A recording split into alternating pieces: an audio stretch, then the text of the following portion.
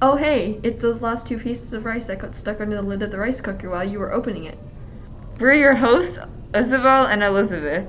Welcome to Avocado, an advocacy podcast by Youth for All. Today's episode topic is all about the voting age in Canada. Also, special thanks as always to Ali Ward for the intro format idea. And side note, we're in the same studio recording together today. I don't know if you would call it a studio because we are currently on two benches in the middle of a community center That is connected to our school. with two chairs in the door so we don't get locked out. Yeah. And also, hopefully the sound quality is not too bad because we're not using headphones. And also just we're talking. wearing masks, so... Yes, we are. Yeah, Remember stay to wear safe your mask during wherever you are. coronavirus. You need to protect other people. It's not about your freedom. It's about the other people around you. All right. Anyways, quick background before we start this episode. So we live in Canada where the voting age is currently 18. And this is a podcast on some historical issues that have shaped the voting age and how we can change it for youth.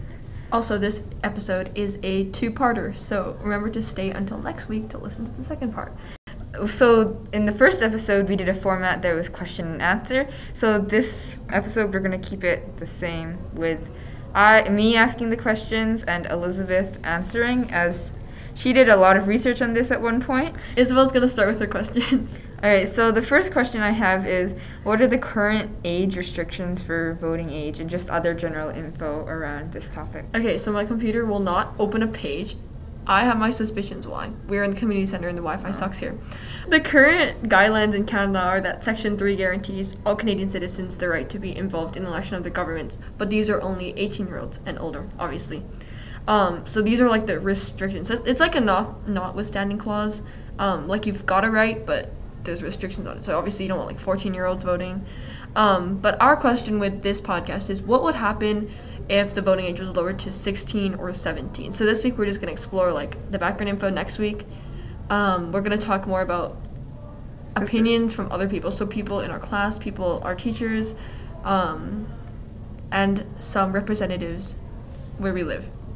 Alright, and my next question is, what would happen if the voting age was lowered to 16? So there are like a ton of pros, I guess, and cons, which is why this makes it an issue. Remember that an issue is something that has multiple perspectives.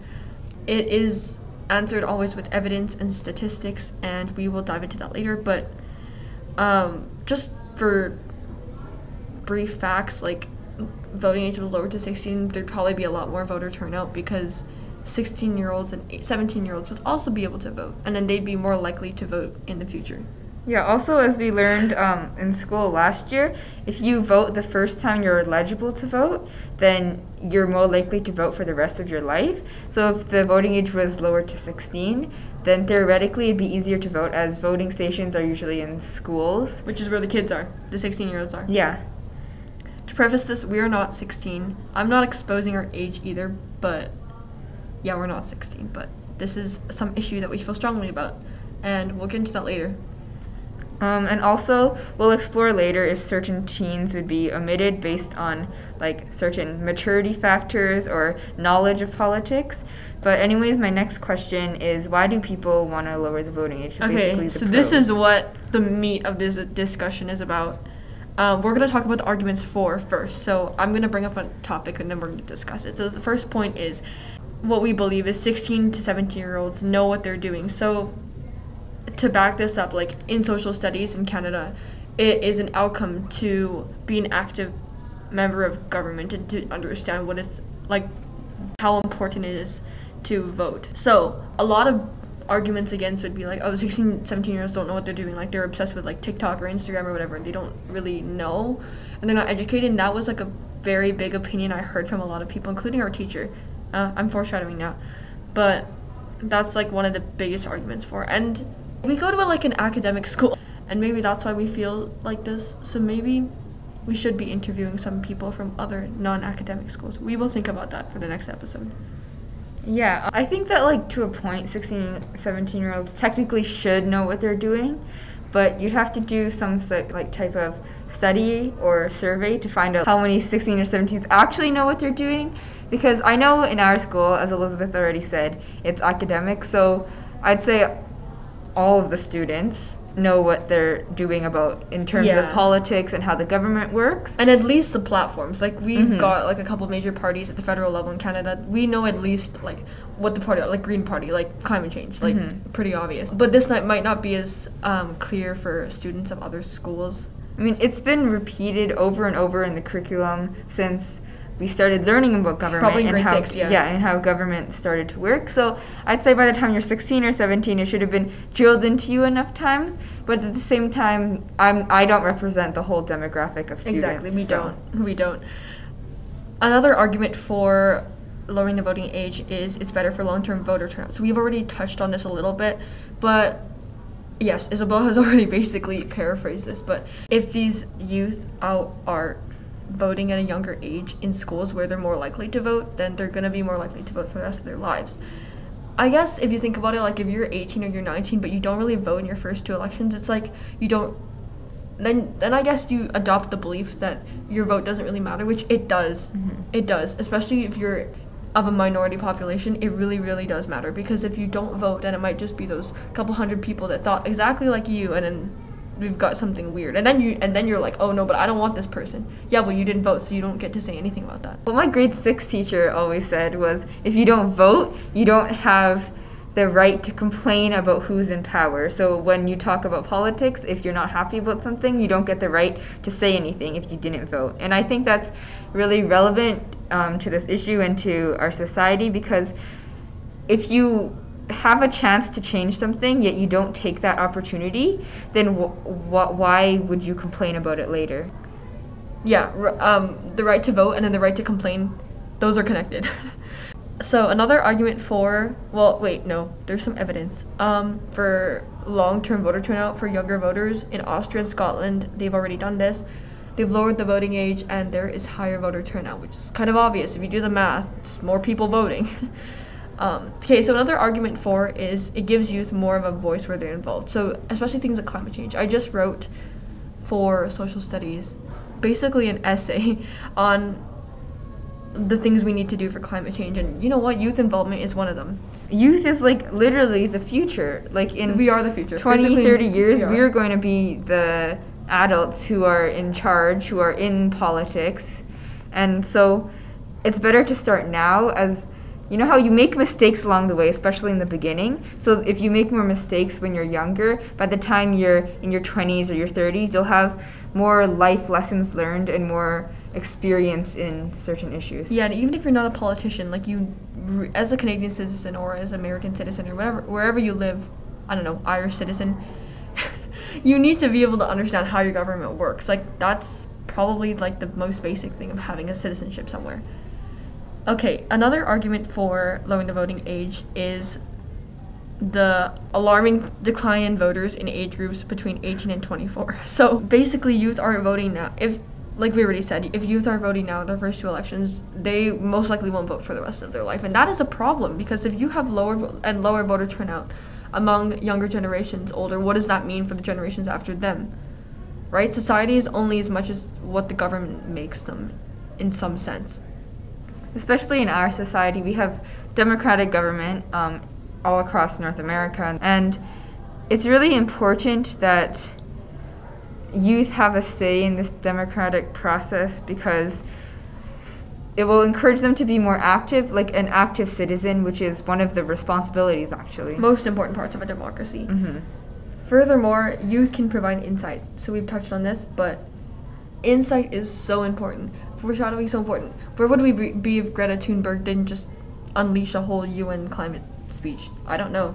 But older politicians don't necessarily see things like climate change and maybe minority groups like First Nations groups as a valid issue compared to the economy. Of course, the economy is more important. Something I wrote about in my essay that I talked about earlier was that, of course, like people want, you know what, politicians want to get reelected. It's in their best interest, especially in Canada. There's no 2-term limit. Like you can just hold government office for as long as you want if you're like prime minister.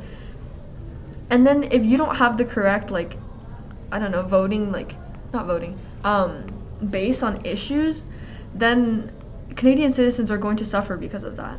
So that's why youth are so important in terms of insight and information that we give to the government. Also, youth can provide dissension, like a completely different perspective. For example, like if Nellie McClung hadn't decided to start speaking out about women's rights, then the world would be a lot different today. Yeah, and Canada would be very different. So there has to be one person or a group of people that start to inspire change, and youth tend to be more open-minded just because the world has become more open-minded since they were born. Like there's more rights being acknowledged, more diversity being acknowledged, for example, LGBTQ rights. And I think that this provides them with an insight. It's really important as society is changing and as our beliefs are changing, our laws are also changing. And if the people that are making those laws aren't changing, then we obviously need someone who can change to bring that change. People in positions of power should reflect society. That's the whole point of a democracy. And so if they're not reflecting society's values, then they shouldn't be in power. Also, at this point, I would like to insert this. RIP Ruth Bader Ginsburg. We love you. Bader Ginsburg, who was far more than merely a Supreme Court justice, has died. She was only the second woman ever appointed to the court and was already a legend when she arrived in the fight for gender equality. Sandra Day O'Connor was the first, Justice Ginsburg was the second. Justice Ginsburg died at home in Washington, surrounded by family, we're told, from complications of pancreatic cancer. She was 87 years old, and despite her long bout with several different forms of cancer and all the complications, she seemed to many indestructible. Just last night, she appeared remotely at the National Constitution Center, where she was honored with the center's Liberty Medal. Okay, and then the last argument for voting age is that 16-year-olds are trusted with lots of responsibilities. And Isabel will talk about this because there is a lot. Yeah, okay, so in Canada, 16-year-olds have a lot of responsibility already. For example, you can have a driving license at the age of 14 or even 16 in some provinces, and you can get a job at age 16, yet they still cannot vote. Also, when you're 16, you can get legally emancipated from your parents. So if you're allowed to live on your own, get a job, able to drive on the highway, then your life is affected so much by the government and the people in positions of power. So why can't you at least have the right to vote? Yeah. Especially if you're going to take it. Think about it this way. Like if you have, I don't know, maybe this is how a lot of older people see this, but if you have a group of students, the older people think that the group, some of the students that don't really know what they're doing, like the bad apples of the group, I guess you could say, they're going to vote for, I don't know, the Communist Party of Canada and throw away their vote or use their vote for their parents' party, which is just not an equal reflection, right? The fallacy in that statement is the students who don't really care, they won't go out of their way to vote. Like, they don't care. They don't really care.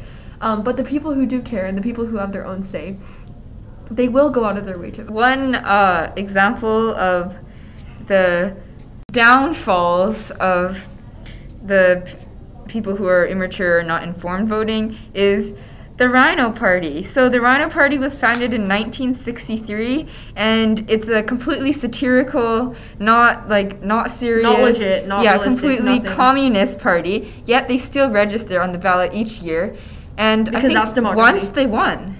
Probably they did. Something like that. But they always get votes, right? Hey guys, it's Elizabeth. I'm editing right now, and I was just going to put in this clip about the Rhino Party that I found. Basically, in the clip, Sebastian Coe-Rhino, who's a leader of the Rhino Party, talks about how the function of the Rhino Party was to hook 18 to 20-year-olds into voting. So really, if they never knew about politics before, or if they never really knew about political parties, now they have a funny satirical party they can vote for, and then maybe in the future they'll consider more interesting candidates. And I guess I have opposing views on this because it's kind of sketch, I guess, because politics is not a joke. It's literally dealing with people's lives, but I think it has a good intention in that it's hooking these people in.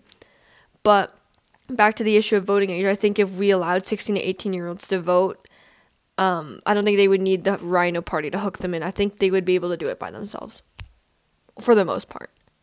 Well, the main party leaders have barely visited Alberta, but one leader is in Calgary today, touting a platform that includes nationalizing bacon. They include plans to transport oil and gas by blimp.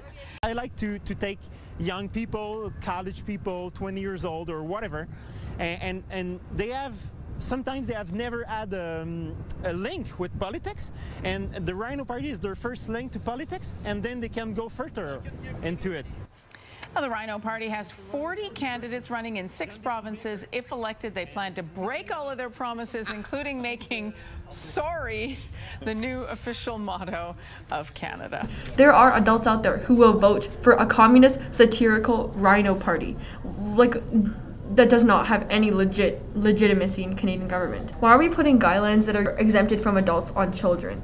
Like when you say, oh, children are going to throw away their vote. Well, adults also throw away their vote. So that's really not a logical argument. It's been debunked. Also, Isabel has just been looking at the name of the leader of the Rhinoceros Party. Do you want to? Yeah, so basically, on their on the Rhino Party bio part of their website, it says Sebastian Co-Rhino is the supreme dealer of the Rhinoceros Party from Canada. He lives in a rural small town in eastern Quebec named Saint Donat de Rimouski-Du. So that's what you might have heard us start laughing. You know what? But if that doesn't tell you how unlegitimate and satirical, as Isabel said, this party is, I don't know what does.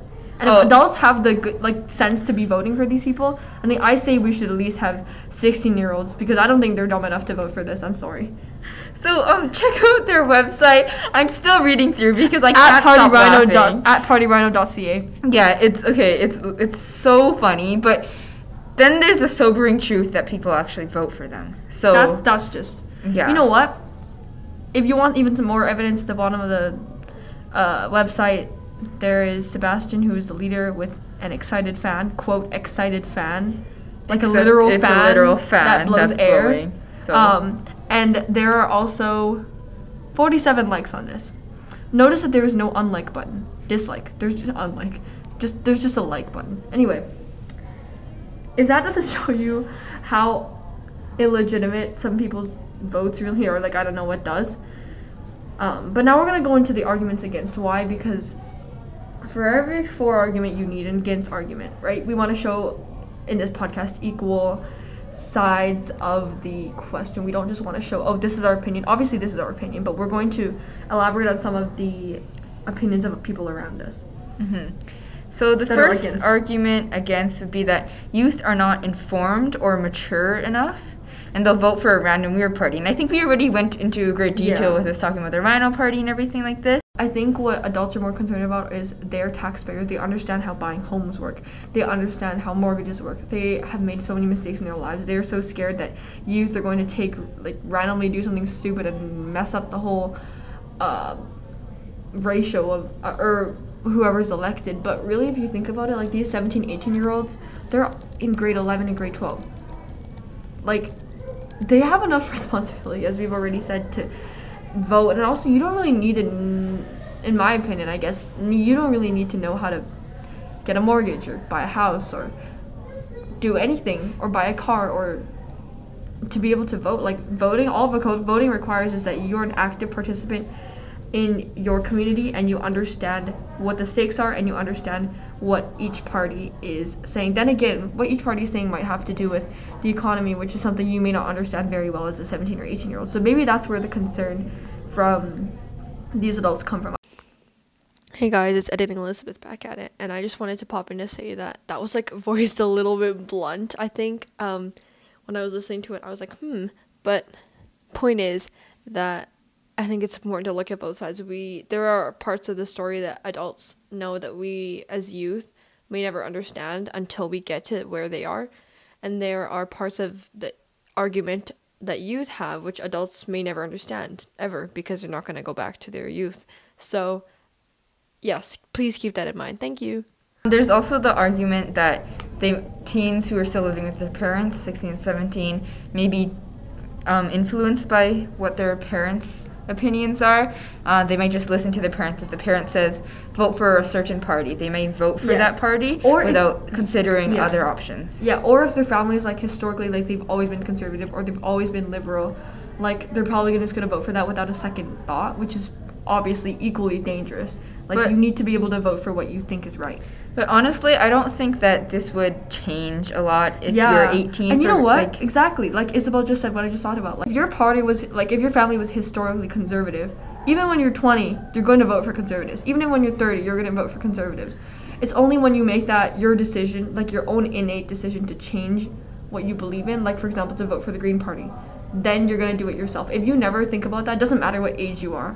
Like, you're still always going to vote for the same party. if you've been raised as a complete right-wing family or a complete left-wing family from when you were born, the great chance is that you'll just go with the side that your family is on. All the stuff you've been told, And you're probably just going to go with that. There are people who switch, who realize that, oh, I don't believe in the right-wing values, or I don't believe in the left-wing values. But the majority of people they grow up with those views, and as they evolve, their identity revolves around those core beliefs that's been instilled in them since they were infants. Exactly. So that's mainly the arguments against. Like, first, youth aren't educated, they don't really care. Second, youth don't pay taxes, they don't deserve a real say because they don't really pay money, they don't do a lot of things that adults do. And finally, youth might be a throwaway vote. We're going to go through some of the other questions. I also have some other research from before, just about the background of the voting age. Did you know that people in jail can vote? There was a charter case a few years prior to allow this in the Frank versus Canada lawsuit. Furthermore, non-resident Canadians can also vote. So these are people that are Canadians but aren't actively living in Canada. I don't know, for example, there's a Canadian living in Mexico, they can still vote because they're Canadian citizens. I think right now I've been looking into this, and there are people who are going to launch a charter case to lower the voting age.